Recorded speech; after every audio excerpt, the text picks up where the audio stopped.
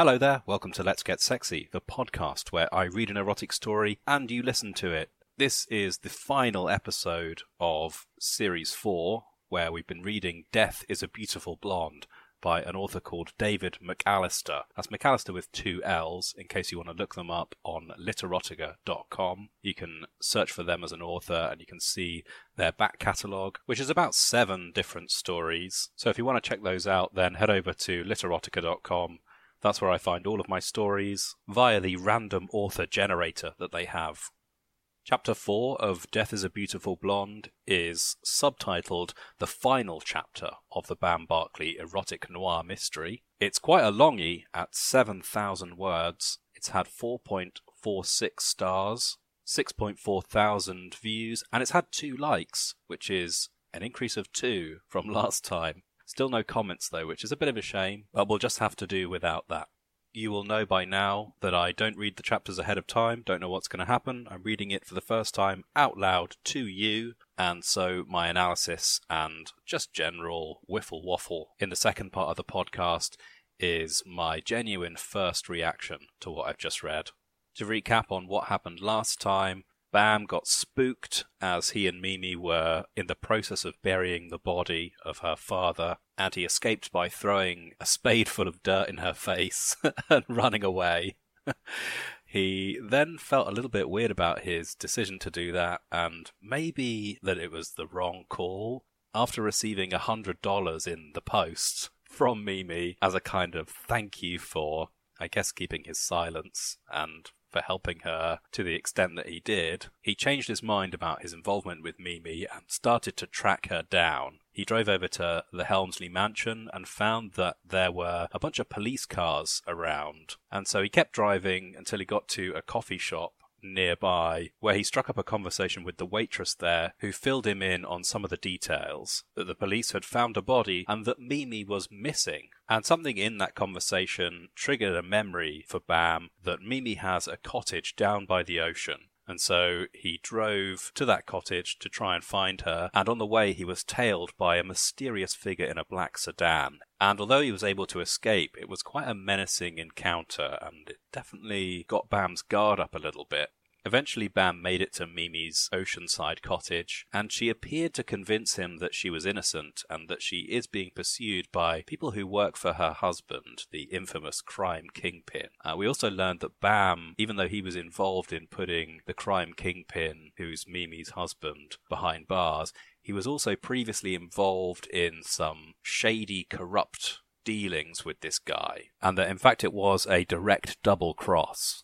Mimi pleaded with Bam to protect her from a person that she suspects was sent by her husband to kill her and her father, and who is still after them. And then they had sex, and then decided that their plan going forward would be to return to the Helmsley mansion and await whoever this mysterious pursuer is and surprise him. So they're going to lie in wait for this guy who Mimi says murdered her father and is planning to murder her too. And I think at the end of the last episode, their plan was to head back to the Helmsley mansion at some point that evening. Anyway, that's all the recapping I need to do. I hope you enjoy this final part of Death is a Beautiful Blonde. Drive your car down the filthy streets of the city. A strange girl comes out of the rain and gets into your car. She's so good looking that you're not sure how you're supposed to respond. Could it be that death is a beautiful blonde?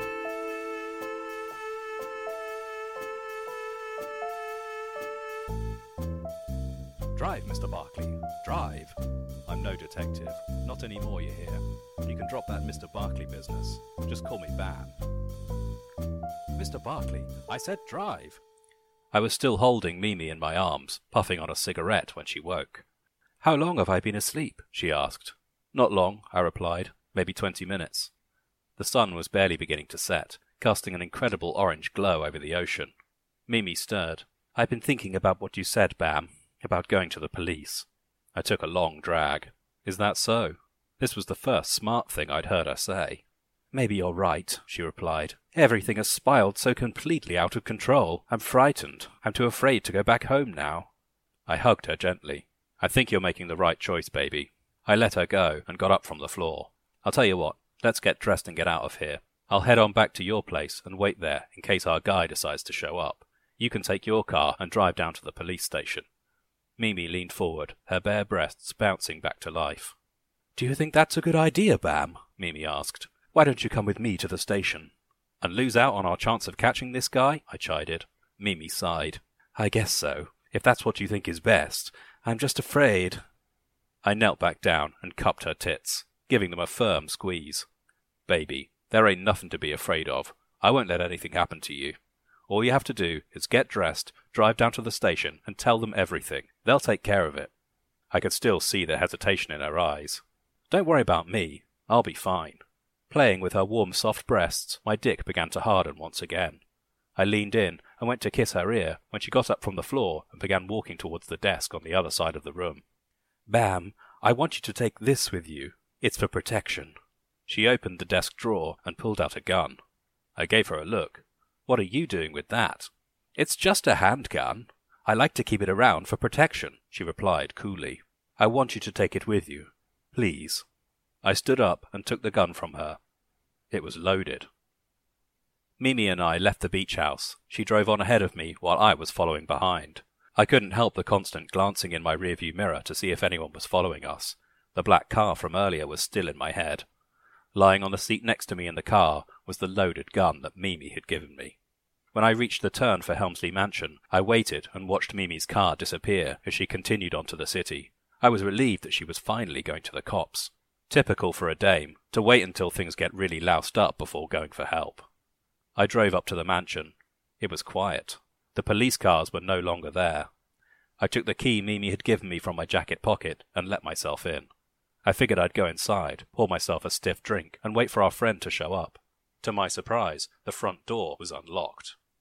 Cautiously, I opened the door and walked inside. It was dark in the foyer, a bit unsettling for my taste, but I could see light coming from underneath the door of the library. Quietly, I closed the front door behind me and moved carefully through the dark and towards the source of light. I could hear something coming from the library, a muffled sound. Was our guy already here? I reached into my jacket pocket, carefully grabbing for the gun. I inched closer. I could hear the sound of a woman. I held my breath and raised the gun as I reached for the library door. There was a long moan, heavy breathing. I readied the gun and slowly opened the door. The light from the library was bright, and my eyes took a moment to adjust as it poured over me. In the doorway of the library, holding my breath with the gun readied, I stopped. There on the floor in front of the fireplace was a gorgeous young woman, her enormous tits pouring out and bouncing wildly from her tight French maid's dress as she rode a naked man sprawled out on the rug. The gun went limp in my hand. Neither of them noticed me as I stood there. The guy on the floor had his head turned away from me, and the girl, fucking herself with his dick, had her eyes closed and her head back. "Oh my God, yes!" the girl cried. Her tits were bouncing in all directions as she jumped eagerly on the guy's cock. Suddenly, the guy on the floor came to life. "Fuck, baby, I'm gonna come!" The girl jumped off his dick, and the guy scrambled to his feet. She knelt before him and opened her mouth, cum hungry. The guy towered over her, positioned his dick directly over the open mouth, and jacked off into it. The girl played with her tits as the guy dumped his load down her hatch. His dick sputtered, throwing ropes in her direction, but the talented girl was catching everything in her greedy mouth. I was impressed. Finally, it appeared the guy had reached the end of his nut. The girl swallowed his batch and hungrily lurched forward to devour his meat stick. The guy doubled over, clutching her head. My dick twitched in my pants as I watched the girl suck out the last remaining drops of his seed. Clearly satisfied, the girl pulled away from him and let his dick drop from her lips. The guy, still doubled over, breathed heavily, desperately trying to catch his breath. Finally, he looked up and saw me standing there. "Hey, what's this? Who are you?" he cried, quickly backing away from the girl. Instinctively I held up my hands, forgetting I was clutching the gun. "Look, buddy, I'm sorry. I didn't know you were in here."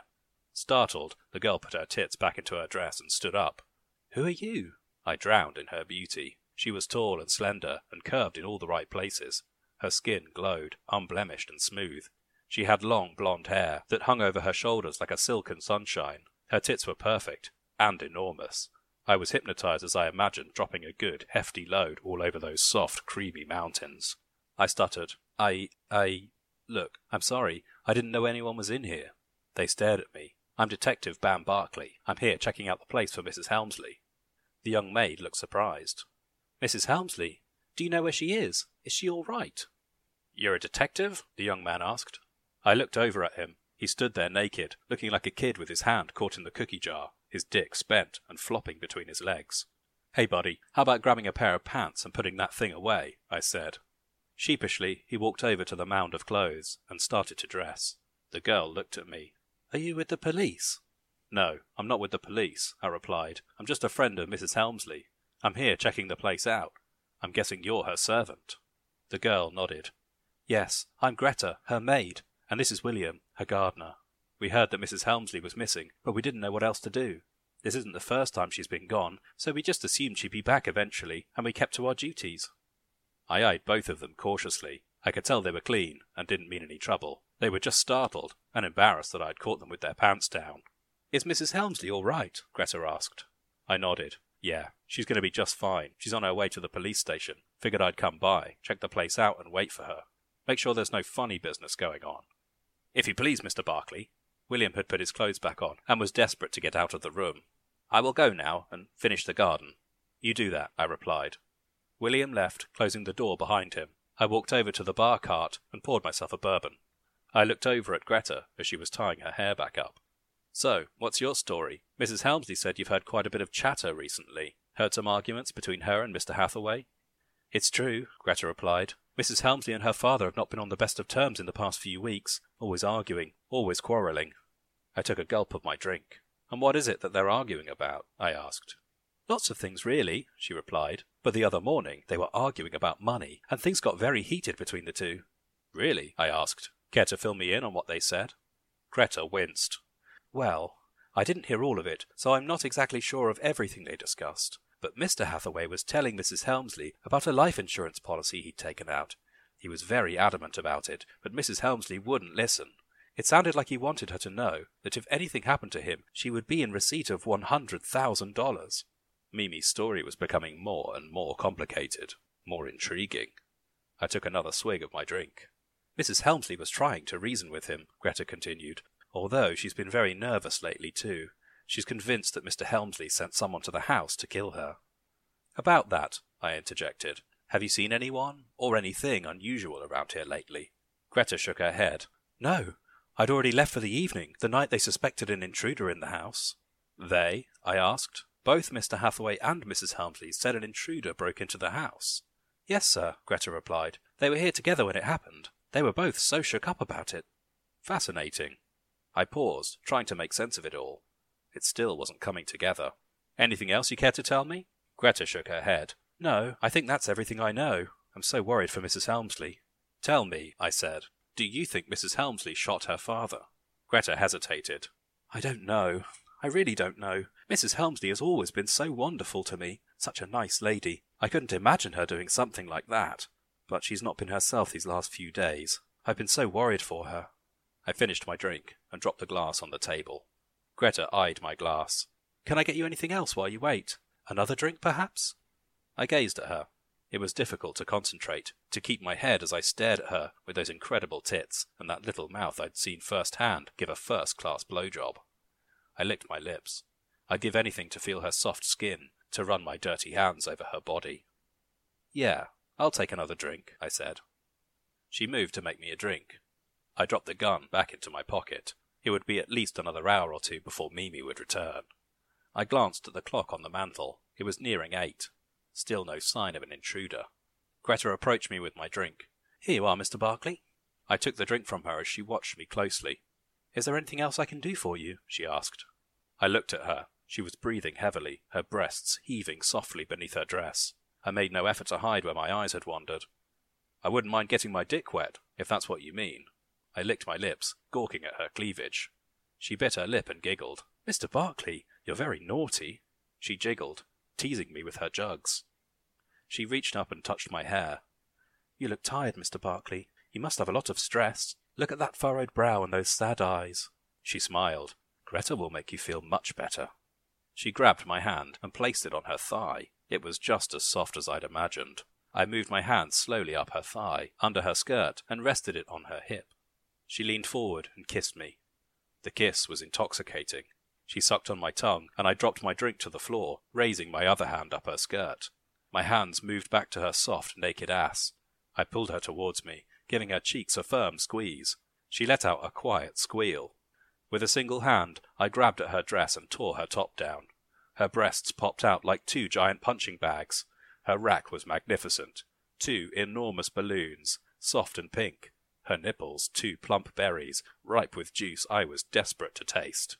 I lowered myself before her tits and buried my face, my mouth open, sloppily licking at her fun bags. She squeezed her tits together against my face, smothering me. I grasped at one breast with a firm hand and put the other into my mouth. I nursed on her tits like a newborn, desperate for nourishment.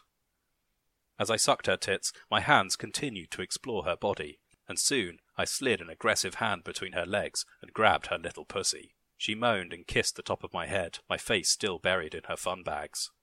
My fingers tugged her panties out of the way, and I gently rubbed her little kitten. Meanwhile, she quivered. Giving a final lick to her succulent nipple, I pulled my face out from her breasts.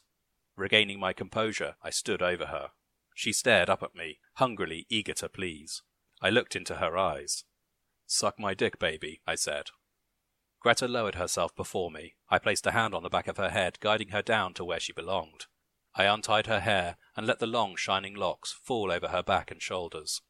Greta began to unfasten my belt and unbutton my pants, while I slipped off my jacket, tie, and shirt, tossing everything onto the sofa. Greta looked up at me, towering over her, her hands gently resting on my thighs. "You're so strong, Mr. Barclay," she whispered. Slowly she pulled my pants down, and my dick flopped out, heavy and thick, surprising her. She lit up. "Mr. Barclay, it's so big." She placed a gentle hand on the base of my shaft and lifted it to meet her lips. She planted a soft, tender kiss on the tip. The feeling was intense, and I let out a relaxed sigh. "Is this what you want, Mr. Barclay?" Greta asked sweetly, looking up at me, my cock in her tiny hand. "Baby, you have no idea how bad I need this," I said. She gave me another kiss, pouting her lips on the head, and then stuck out her tongue and graced it all along my pole. Jesus, that felt nice. Up and down she slid her warm tongue all along my dick. "That's right, baby," I said. "Get it nice and wet." She lifted up my dick and began to lap up my ballsack. Her tongue felt incredible as it licked my boys. As she tongued my nuts, she stroked my Johnson with her little hand. She moved deliberate and slow, driving me crazy. By the time she was finished getting my balls nice and wet, my dick was primed and ready. Like an angel, she placed her mouth on my massive hard-on and began to suck me into ecstasy. I stood there and let her have her fun. Her blowjob was wet, warm and soft. Her tongue kneaded my dick while her mouth sucked me with a pressure that made me think my head was going to implode. She grabbed my ass with both hands and forced her face into my groin, deep-throating me completely. She had a lot of spirit. I could tell she enjoyed sucking dick. She pulled away, and I leaned down to kiss her. My kiss moved savagely from her lips to the side of her face and up to her forehead, where I could smell the sweet perfume of her hair. I grabbed her head and then put her back on my cock, where she sucked me in earnest. I thrust into her face, invading her mouth, the thick, swollen head of my cock swabbing the back of her throat. I looked down at her as she bobbed back and forth on my knob. She was sucking, slurping and smacking through the wet blowjob. She pulled my shaft from her mouth and concentrated on the mushroom head of my cock. She swirled her tongue around the soft, shiny helmet and gave the tip tiny little flicks. Her hand pumped me while she delighted in my cockhead, giving it soft, passionate kisses. "Do you like this, Mr. Barclay?" she asked, looking at me with those baby doll eyes of hers. I gave her a crooked smile. "I do like this, baby. I like this very much." We grinned at one another, taking comfort in that we were both getting exactly what we wanted. She opened up her mouth for my cock again, sucking it in with all her might. I was nearly ready to nut. "Hey, baby," I whispered. "How about we lose this dress of yours?" She let my cock drop from her lips, and I pulled her up to her feet. I helped her out of her dress, my eyes glued to her tits. Her dress dropped down to the floor, and she kicked it off towards the side of the room. She stood there before me, wearing nothing but her little cotton panties and black heels. My primal urges kicked into overdrive, and I grabbed her, spun her around, and bent her over the sofa. She squealed with delight as I pulled her panties down. They dropped and hung lightly around her ankles. I spit into my hand and lubed up. As I touched my tip to her little hole, Greta's little asshole puckered as if it were giving my dick sweet, gentle kisses, inviting it in, yearning to be filled. I placed my hands on her hips and grabbed her tight. With one swift movement, I entered her completely. Greta whimpered. She was tight. I pushed deeper, filling her up, stretching her out. When I retracted, I felt the tug from her clenched rectum, as if it didn't want me to leave. She needed it. She was desperate for my dick and didn't want to let it go. I freed myself from her ass as Greta gave a sigh of relief. But I grabbed her tighter and charged back into her sphincter with full force. She took me in all the way, balls deep. I didn't take long to build up speed. I was ready to get my rocks off. Greta clutched at the sofa cushions as I fucked her in the ass. In and out, back and forth. I pounded her ass, giving her the fucking she was hungry for. I leaned over her and grabbed her titties, squeezing the flesh in my hands as I thrust myself into her. Greta pushed herself up from the sofa. Standing up, she reached her arms back and wrapped them around my neck. Holding her by her tits, I continued to fuck her relentlessly, knocking the air out of her. She turned her head to kiss me, and I gave her a sloppy, wet kiss, our tongues lashing out at one another, sucking each other's faces. She was whimpering, and I slowed my pace. I knew she couldn't take any more. Her ass was spent. I removed my hands from her breasts and softly placed them on her ass cheeks. Slowly and gently, I pulled my dick from her ass. When I was free, I wrapped my arm around her, holding her close. I whispered into her ear, "Let's have a taste of that sweet little pussy of yours." I spun her around, and she climbed up onto the sofa. I knelt down before her, and she parted her legs wide, exposing the sweetest, most alluring pussy I'd ever seen. I grabbed one of her ankles and hoisted it up above her head. I leaned in closer to her little muffin. She was as fresh as spring rain, and I breathed in her clean, crisp aroma. I was intoxicated. I planted a soft ginger kiss on the lips of her cavern. She lowered her head back and let out a sigh of pleasure. I felt her hand run through my hair and rest itself on the back of my head. I gave her another kiss, this time longer, more sensual. She moved her hips forward. Hovering over her delicates, I went down and gave her a deep, wet kiss, forcing my tongue deep into the folds of her slit. She whimpered, holding my head down. I licked my fingers and brought them to her opening as I kissed her. Gently I spread her lips apart and drove my tongue deeper inside, tasting her soft, wet flesh. I began to lap up her pussy like a thirsty animal. Greta began to gyrate as I feasted. As I worked my tongue up and down, I felt her clit brush against my tongue. She let out a soft gasp. Determined, I began to focus on the tiny pearl. Greta was screaming as I tongue-fucked her. I flicked my tongue violently over her little clit, sucking up her flesh and making out with her pussy. She was melting like butter. "Fuck me, Mr. Barkley," she cried. "Fuck me." My dick was a steel ramrod, hard as ever. I got up off my knees and spread her legs wide open. The fact that she was still wearing the black heels had me so turned on. I grabbed and readied my dick. Her pussy was swollen, throbbing, and hungry for cock. My hardened girth spread her pussy lips open, and I pushed myself deep inside her. She was fucking incredible. Her pussy was warm, tight, and moist, a perfect haven for my fuck stick. I buried my dick deeper with each thrust. She looked up at me with those adorable eyes of hers as I fucked her. I wiped the sweat from my brow without missing a beat. Her enormous tits flopped around, hypnotizing me as I banged her senseless on the sofa. She was clutching onto my arms, squeezing them tight, holding on for the ride I was giving her. "You're so strong, Mr. Barkley. You're so strong." I gave her a smile. A little encouragement was always appreciated. I hoisted both her ankles up and placed them over my head, against my shoulders. Her opening was completely exposed and open, allowing unobstructed, easy access for my fuck pole. I was nearly dizzy, my head spinning. Her tight little pussy was gripping my penis, stroking it, milking it. She was playing with my nipples, pinching them lightly. Every nerve in my body was alive and ready to explode. I'd reached my limit. "Fuck, baby, I'm gonna come," I cried. I charged back and forth into her pussy, harder, faster, and deeper than ever. "Mr. Barkley," she whimpered, "don't come in me, please don't come in me." "Okay, baby, I won't," I lied.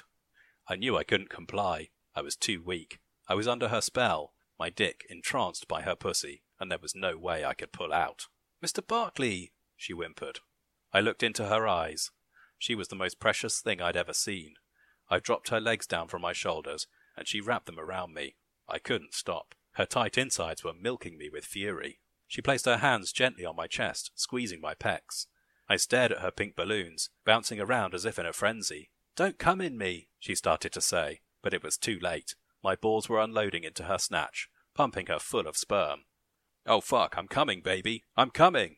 I cried out, grabbing her tits, holding on tightly. With my hog lodged deep inside her pussy, the dick milk was gushing out of me. "Yes, yes, Mr. Barkley," she called out, clutching me. She was coming too. I thrust deeper inside her, my dick firing round after round, fertilizing her with my seed. She squeezed my chest muscles as I thrust forward, dominating her into submission. I was a sweating mass of warm pink flesh hunched over her. She had worked me into a sexual frenzy like I'd never known. My thrusting slowed as my dick emptied the last remaining ounces of baby batter inside her womb. She wrapped her arms around me tightly, pulling me close. We kissed, eagerly exploring each other's mouth with our tongues. When our kiss ended, her pussy released its tight, firm grip around my dick, and I let it baste the inside of her for a few moments. I looked into her eyes. She was beautiful, glowing with a warm light that drew me near, and I never wanted to leave her. "Did you come in me, Mr. Barkley?" she asked, her soft voice sweet and innocent. I sighed. "I did, baby. I'm sorry. I couldn't help it. I was too weak. I couldn't pull out." She nodded. "Okay, it's all right." She was adorable. I wanted to kiss her again, but as she looked into my eyes, I could see everything clearly. I could feel her, and I knew my mistake. I knew it right there and then, in that exact moment. I'd knocked her up. I could see it in her eyes as they bore through me. I'd knocked her up real good. Shit. I knew I'd have to ditch her and get the hell out of there. I pulled my dick from her pussy and let her go. I grabbed my clothes and began to dress. My dick was still hard and wet from her snatch, and I struggled to get it back into my pants. My heart was still thumping. I was craving more, but I knew I'd gone too far this time. "Mr. Barkley," she whimpered. Poor girl. "Mr. Barkley, what are you doing?" I was silent. "Do you not like me?" Greta asked, obviously hurt. I lit a cigarette. "No, baby," I replied. I like you. I like you a lot." "Then where are you going?" she asked, lying naked and ravished on the sofa, gently caressing her perfect tits. I let out a long sigh. "I don't know, sweetheart. I don't know. But something tells me I need to get out of here. There ain't much use for a guy like me around, so I'm going to split while I still can." "Will I ever see you again, Mr. Barkley?" I grabbed my hat from the desk and gave her a long look. "I don't think so, baby. Believe me, it's better this way." I touched the brim of my hat and gave her a wink. "See ya, sweetheart." I turned to head out of the library when suddenly I heard a racket coming from the foyer. The library door burst open, and there was Mimi. Behind her, 6 uniformed policemen followed. "There he is, officers! The man who killed my father!" she cried. "Be careful! He has a gun!" The cigarette fell from my lips, and I raised my hands as I stared straight ahead at the 6 policemen aiming their pistols at me. "Hold it right there, Barkley." I knew the voice. It took me right back to the past. I sighed as he walked forward, the chief of police, Kramer Biggs. "Looks like the jig is up, Barkley." "Briggs, what's going on here?" I said. "What do you mean by all this?" Mimi approached me, a fanatic look in her eyes. "You killed my father. It was you, Bam Barkley, and now you're going to pay for what you've done." "You're out of your mind, Mimi," I snapped. "Briggs, what's she saying?" "You heard her," Briggs replied. He'd never liked me. "Boys, search Mr. Barkley. See what he's hiding." I swallowed hard, and I felt the gun in my jacket pocket. The gun Mimi had given me. The gun she'd insisted I carry. The gun that I was fairly certain now had killed her old man. "Hey, what's the meaning of all this? What's the big idea?" One of the officers had reached into my pockets and pulled out the gun. "You were right, Chief. Take a look at this." The officer held up the gun. "Same caliber gun used on Mr. Hathaway." "Mimi, you gave me that gun," I said. "You had it. You had it at the beach house. You insisted I carry it." Mimi shook her head. "I'm sure I don't know what he's talking about." "Okay, Mr. Barkley, it's all over," Briggs said. "Why don't you just come along with us?" 2 of the officers grabbed my hands and pulled them behind my back. They cuffed me good and tight and pushed me forward. "Come along, Barkley." I tried to resist, but the officers had me. "Hey, watch it, bud," the officer said, grabbing me around my arm as I struggled. "I'm telling you, she's crazy," I cried. "You've got it all wrong." They dragged me out of the library and out of the house. The smug smile on Briggs's face as he watched the boys haul me off made me want to kick his teeth in. They pulled me out of the house and through the courtyard where they'd parked their car. "Come along, Barkley, the show's over." I was finished. There was no use in struggling any more. Mimi had fixed me up real good this time. I took the bait and walked right into her trap. She pulled it off nicely too, killed her old man, and pinned it all on the first sucker she could find. I wasn't going anywhere. The officers had cuffed me and had me in their midst. The next stop for me, the last stop, would be the gas chamber. Suddenly, headlights appeared through the darkness coming up the driveway of the Helmsley mansion.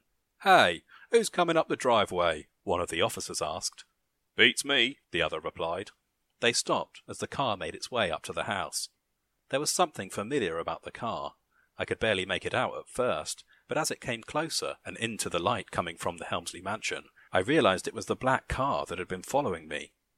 Briggs and Mimi had just come out from the house and stared as the car pulled up. Everyone waited and watched as a man in a dark overcoat climbed out of the car. "Hold it right there, boys," the man said to the officers clutching me. "And what's the meaning of this?" Briggs bellowed. "Who are you?" The man walked over to Briggs and Mimi. "Maxwell Leitner, private investigator," he replied. "And Chief Briggs, I'm afraid you've got the wrong man." Briggs made a face. "What are you talking about? What do you know about Mr. Barclay?" Leitner took a cigarette from his coat pocket. "Well, for one thing, I know that Mr. Barclay here had absolutely nothing to do with the death of Mr. Reginald Hathaway." A wave of relief rushed over me. Mimi began to back away. No, it's not true," she exclaimed, shaking her head. "Mr. Barclay is the murderer. He killed my father." "Calm down there, lady," Leitner said, lighting his cigarette. "Mr. Barclay here is no murderer, and neither are you." Mimi gaped at the man. Briggs was becoming unhinged. "I tell you, sir, what is the meaning of all this? If you know something, you'd better start talking." "Look," Leitner began, "I've been following both Mr. and Mrs. Helmsley for the past 2 days, and I now know that neither of them killed old Mr. Hathaway. The truth is, Mr. Hathaway committed suicide." Shocked, Mimi held a hand to her mouth. "What?" "You see, Mr. Hathaway recently found himself in a good amount of trouble with the wrong sort of people," he continued. "Gambling debts that were sure to ruin him. When it became obvious that Hathaway wouldn't be able to pay, a man was sent to the house to check in on the matter." "The intruder the other night?" Mimi asked. "Bingo," he answered. "Word got out that your old man was hiding the money in the house, but when the intruder saw Hathaway wasn't alone that night, he chickened out and fled. That's when Mr. Hathaway came to see me. He hired me to track down the intruder and keep an eye out on Mrs. Helmsley here." "And did you find this intruder?" Briggs asked, genuinely intrigued. "Oh yes, I found him," Leitner replied. "I found him at the bottom of a cliff. When he returned to his boss without the money, I'm afraid things didn't go too well for him." "So it wasn't someone sent by my husband," Mimi said, relieved. "But what about my father?" "I've come to the conclusion, Mrs. Helmsley," he replied, "that your father felt it best to off himself, thereby erasing the debts he owed, and additionally he knew that in the event of his death, you, as his daughter, would receive a hefty life insurance payout. It also helped that he already had rather a nice stash of bills hiding in the house. But he knew he needed to get it out of Helmsley Mansion right away, and so he asked me to collect it and hide it at the beach house," Mimi finished thoughtfully. "Of course, he asked me to take it right away, wouldn't allow me any questions. He just kept rattling on about his will, how everything was in order, the life insurance policy. I was furious with him. I had no idea what he was so upset about, so I left with the money and hid it at the beach house. And when I returned, he was dead." "Quite right," Leitner replied. "While you were out, your old man killed himself. I know this because the police report confirms Hathaway's time of death, and I was able to confirm that Mrs. Helmsley here was seen at the little coffee shop at that exact time by a He paused and cleared his throat. "Very accommodating young waitress. The report also cites that Hathaway had powder burns on his face. He was left-handed, and the angle of the bullet in the left temple showed that the wound was self-inflicted. A clear suicide, if you ask me."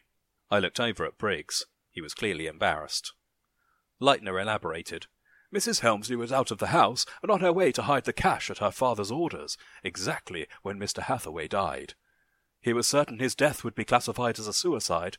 He never intended for Mrs. Helmsley to be suspected." "Oh, Dad," Mimi wept. Biggs grumbled, clearly annoyed. "Well, what about Mr. Barclay here?"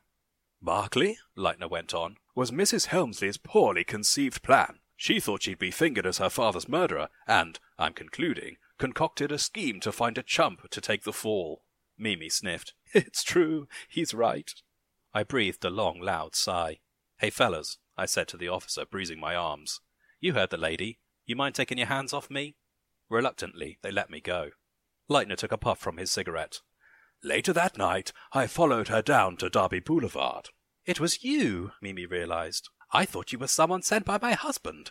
I thought it must have been you who broke into our house. I saw you run away from me, Leitner went on. I watched her jump into Barclay's car. I knew something was up right away. That's when I started tailing Barclay. I suspected Mimi's plan, tried to keep tabs on the situation, but Barclay kept eluding me. I had a suspicion, however, that I'd find him here tonight, and it looks like I arrived just in time. I was glaring at Mimi, furious with her. She was crying, her head down. Oh no, I suppose I'll be the one you take down to the station tonight, officer. Briggs sighed. I'm afraid so, Mrs. Helmsley. He walked over to Leitner and held out his hand. I suppose I owe you an apology, Inspector. Thank you for clearing up this whole mess. Don't mention it, Leitner replied. The officers removed my cuffs and latched them onto Mimi. As she walked to the police car, Mimi hesitated as they approached me. I glared at her. Well, baby, you gave me a nice ride. A very nice ride. She looked at me, pained, but nevertheless beautiful. I'm so sorry, Bam. I'm so terribly sorry. I loved you. Can you ever forgive me? I gave her a once-over. The legs, the curve of her ass, her gorgeous tits, and that incredible shining blonde hair. I smirked, shaking my head. What a dame. Baby, I said, if you ever see me, maybe walking down the street or driving up the boulevard, and something compels you to stop me or jump in my car, don't. Just keep walking. Mimi's face fell, and the officers escorted her away, helping her into the car. I looked up at the night sky, the moon casting a blue glow over the courtyard as the Gothic mansion towered up above. It had been a crazy couple of days, but I was looking forward to getting back to my cubbyhole of an apartment. Hey, Chief! A young man's voice called from the front of the house. I looked over. One of Briggs's boys, having just come from the house, was trying to get his attention.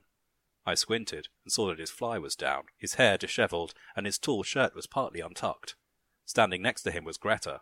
Her dress was wrinkled, and she had missed the thick streak of the boy's jizz that clung to her long blonde hair. I found this girl inside. She said she might be able to give us some information. I laughed to myself and walked to the car. Have fun, buddy. She's your problem now, I thought. A week later, I was on my phone with my buddy Joe, an upcoming big shot down in Hollywood.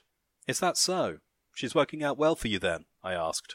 Buddy, you weren't kidding, he replied. This girl sucks dick like an angel. I heard him put his hand over the receiver.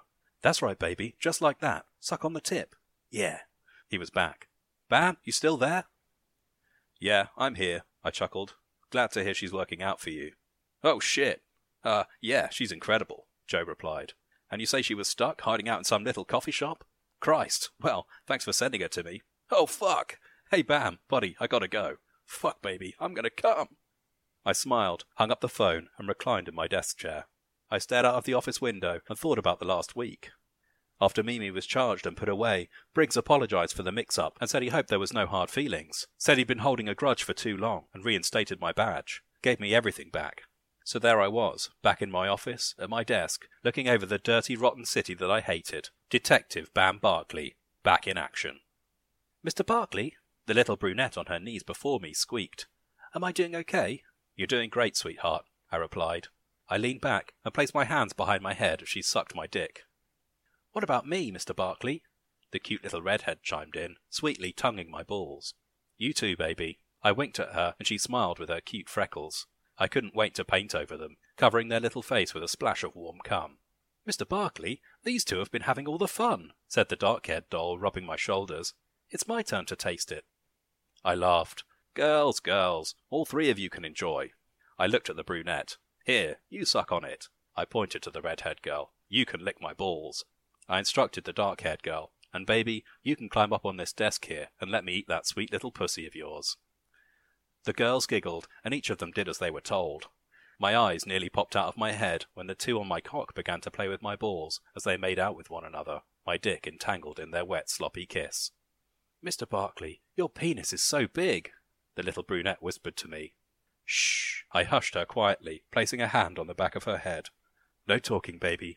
Just suck. Obediently she opened up. I pushed her head down, and I put her mouth back on my dick where it belonged. The end. Drive your car down the filthy streets of the city. A strange girl comes out of the rain and gets into your car. She's so good looking that you're not sure how you're supposed to respond. Could it be that death is a beautiful blonde? There we go. That was the final chapter of Death is a Beautiful Blonde by David McAllister. I gotta say, I was not expecting that ending. I think it's nice when you read or maybe watch a murder mystery and you haven't worked it out by the end. I think that's always fun when they surprise you with some new twist. I certainly didn't expect there to be another detective, a better detective than Bam, coming in at the end to just save the day. In a way, it panned out exactly as I expected it to, until the point when he appeared, and then told us all what actually happened, in a bit of a Sherlock Holmes-y, Poirot-y type way. I feel like Bam would have probably been a bit embarrassed to be shown up so badly if it wasn't his ass that was getting pulled out of trouble. And he really got pulled out of all the trouble, didn't he? Completely forgiven for all of his crooked cop dirty dealings in the past, somehow. I mean, I don't know how being innocent of this crime absolves him of the crimes he committed in the past. The other thing he got away with was impregnating Greta the maid. I mean, I guess, you know, how scientific of a pregnancy test is Bam's assessment of the look in Greta's eyes? Who knows? But it was definitely convenient that there happened to be a young chump around to pin that pregnancy on for Bam. Quite neatly reflects what Mimi's plan was. Although Mimi doesn't get away with it in the way that Bam does. Women in this story, it seems, rarely catch a break. Oh, so condoms have been around since 1855. So it's not like that wasn't an option. It's just that Bam was never going to do that. He was never going to wear one. I wonder when they became popular. Okay, so by the mid-19th century they were popular. So I think, you know, they were clearly available in the 1940s. I think the pill was much later. Yeah, so the pill wasn't invented until the year 1950, so that wasn't available. Contraception as a concept, definitely a thing during this era, just in a format where it's basically in control of the men to decide to use it or not, and it seems like women are pretty powerless and basically have to go along with whatever men want. It's quite a bleak world for women, I think, in this story, in a way which I wonder, is it supposed to be sexy? To me, I think it's hard to read this story without feeling a bit sorry for basically all the women in it, and a bit angry at all the men who have all the power and basically treat women like shit. But I don't want to bang on about the sexism in this story too much, because I think it is deliberate. I think it's part of the attempt to parody the 1940s detective genre, and I haven't seen a lot of film noir from that era, but I can even think of films from much later than that. Like, a lot of the early Bond films were incredibly sexist, dismissive of women, treating them as basically sex objects. And so I can imagine that there's a grain of truth in this, even if it is being parodied and exaggerated here in this story. I will say, though, that even though it's a parody, I don't think it's fine. I don't think that makes it fine, because it is genuinely hard to read it without having these alarm bells of just how unjust it is going off in your head. It definitely distracts from like any enjoyment you could have from the story in an erotic way, at least for me. And I was actually thinking, you know, what kind of person enjoys this story? Is it somebody who is really sexist? Or is it somebody who is maybe just trying that on as a sort of temporary point of view? Because it creates a fantasy where men get to have a lot of sex, which is a kind of novelty, I guess. You know, there's a sense that that's not how things are now, and so there's a novelty in playing that out as a fantasy in fiction. Or is it read maybe by people who enjoy power imbalances in the same way that Lisa from Lesbian Slave Island enjoyed them? Maybe the idea that these women are powerless is appealing to a kind of power imbalance fetish, like a dominant-submissive type dynamic. I'm not entirely sure. And maybe it's all of those at the same time. I have to say, though, I think if I found this story out in the wild, not reading it as a podcast, just reading it because I decided I wanted to read an erotic story, I don't think I would be able to find it that erotic. I think I would read it, though, because it's quite funny. There's something funny to me about an erotic parody of a genre which is usually quite, dark and mysterious and quite a serious genre. So it's funny to have it be this over-the-top, hypersexual, almost camp fuckfest contained within that genre. One of the things I quite like about this story is that everyone is fucking all the time. You know, any free moment where there are two people, they are having sex. I don't think it really added much to the story, to be honest, to have Greta the maid and William the gardener having sex and Bam walking in on them doing it, apart from just to have another sex scene in there. I thought it was funny as well that when Bam does walk in on Greta and William together, he describes the gun in his hand going limp. I thought that's such a glaring missed opportunity for a double entendre that I almost wonder if the author is deliberately messing with our expectations there. There's also a bit in that scene where Bam describes William the gardener as looking like a kid caught with his hand in the cookie jar, his dick flopping between his legs.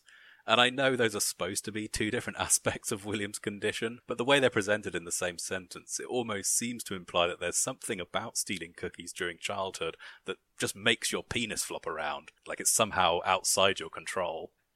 And then, of course, the detective who comes in at the end, Mr. Leitner, who, maybe I should have done him with a German accent, actually. I didn't think of it like that, but I guess Leitner is a German name. But he mentions he went to the cafe too, and of course, he had sex there as well, because everyone in this story is having sex. Or I guess maybe it's more accurate to say that every woman in this story is obliged to have sex with any man who not even asks for it, but hints at it. Sometimes a look.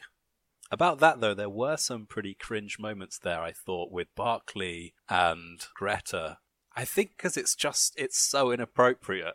But there Greta is, just doing her job. She's a maid. She's just, I guess, no, she's not a maid, is she? She's a servant. So she's there serving a drink to Bam. She's like, oh, can I get you another drink? And then she asks quite an innocent question, you know, is there anything else I can do for you? And Bam is there, in this creepy way, perving on her, like just projecting his own desires onto her, like, oh, she was breathing heavily and her breasts were heaving. The line for me, I made no effort to hide where my eyes had wandered. Ooh, it's so creepy. And then what he says is obviously like a HR nuclear bomb going off.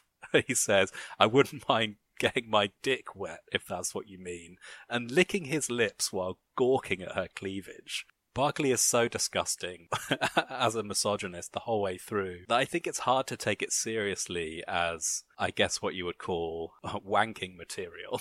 You know, it seems like this story was written more as a joke than to really get people off. Even though I'm sure there are people getting off, you know, nothing wrong with that. I think to me it's just a bit close to the bone not to seem like a big joke.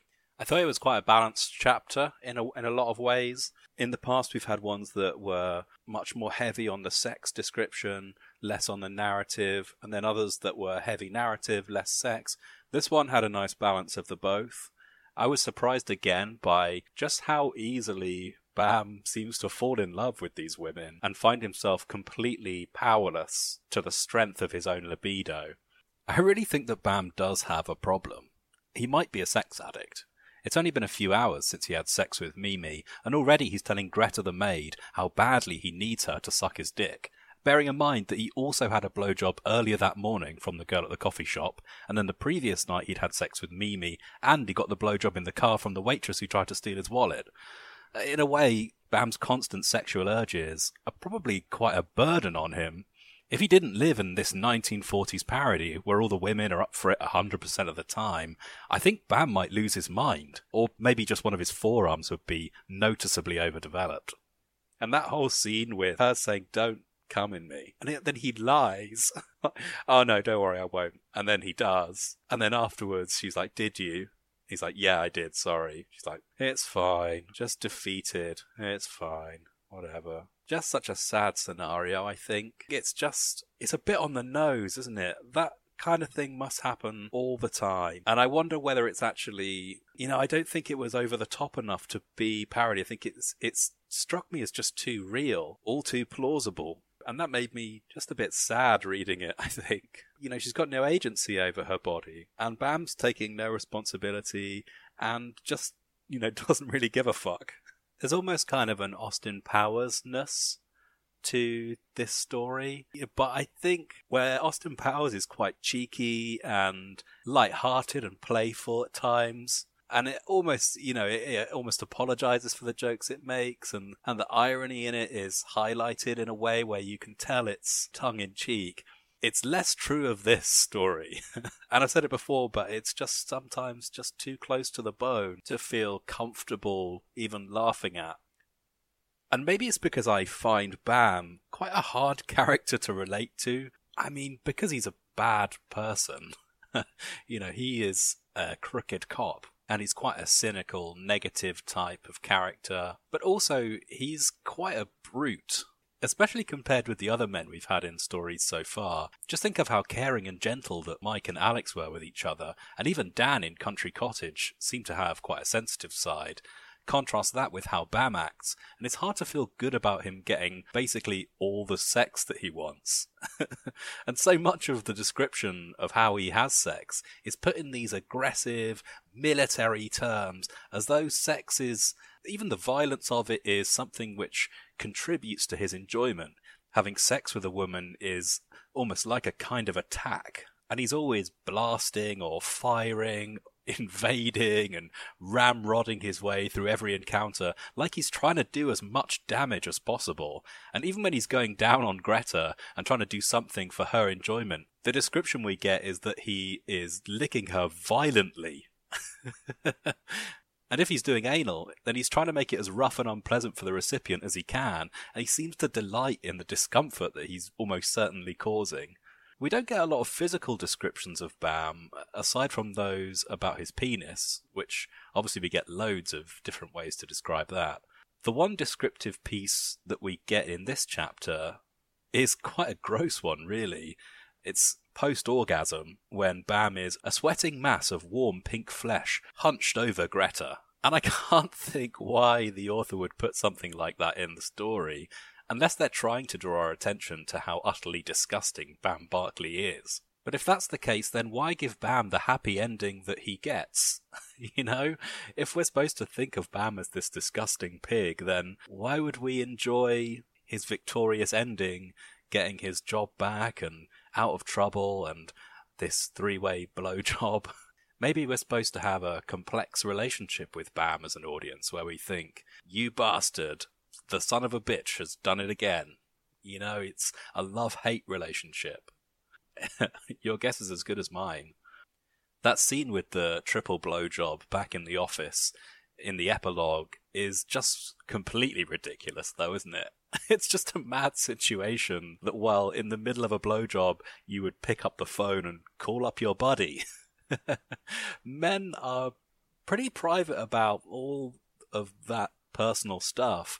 We don't talk at the urinals or in the gym changing rooms. I think most guys are pretty embarrassed and private about everything like that. I think the other thing is it would be a pretty big turn-off to know that your friend is listening in on you.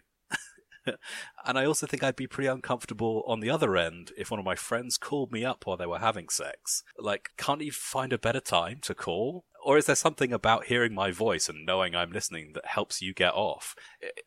If that's the case, then I didn't consent to be part of this. I don't, leave me out of it. So that to me was a very strange scene. I didn't really get it, apart from to just have a final ridiculous thing that Bam has.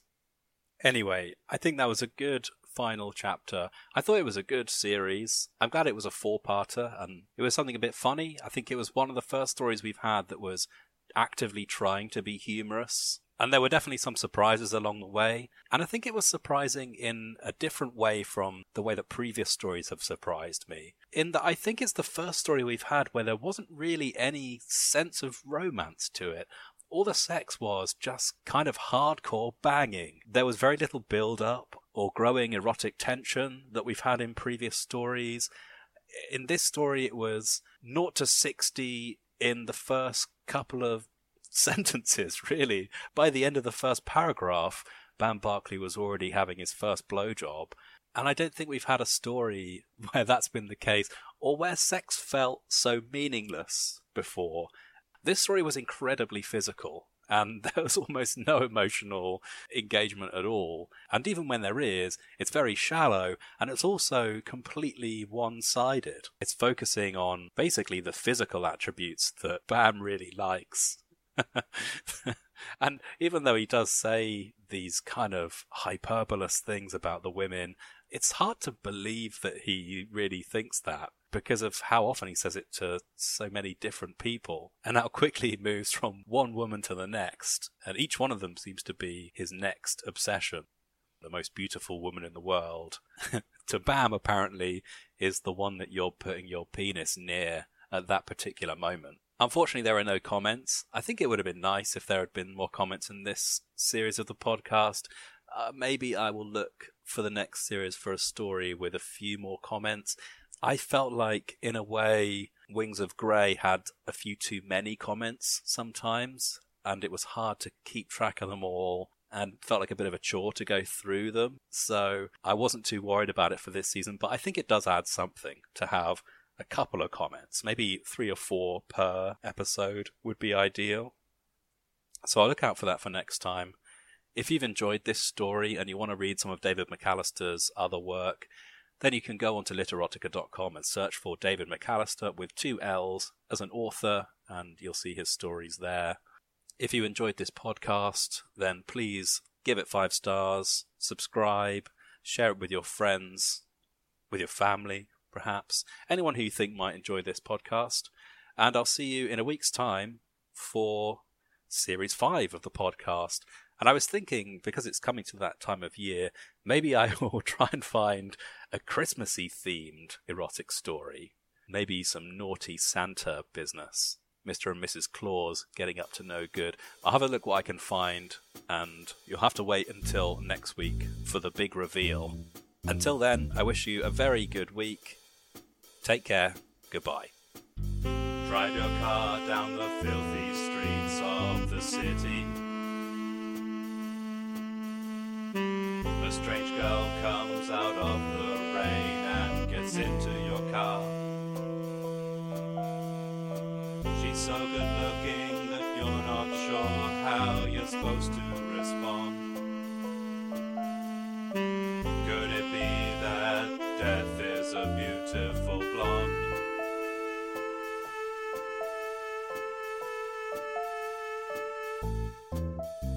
Drive, Mr. Barkley, drive. I'm no detective. Not anymore, you hear. You can drop that Mr. Barkley business. Just call me Bam. Mr. Barkley, I said drive. She was desperate for my dick and didn't want to let it go.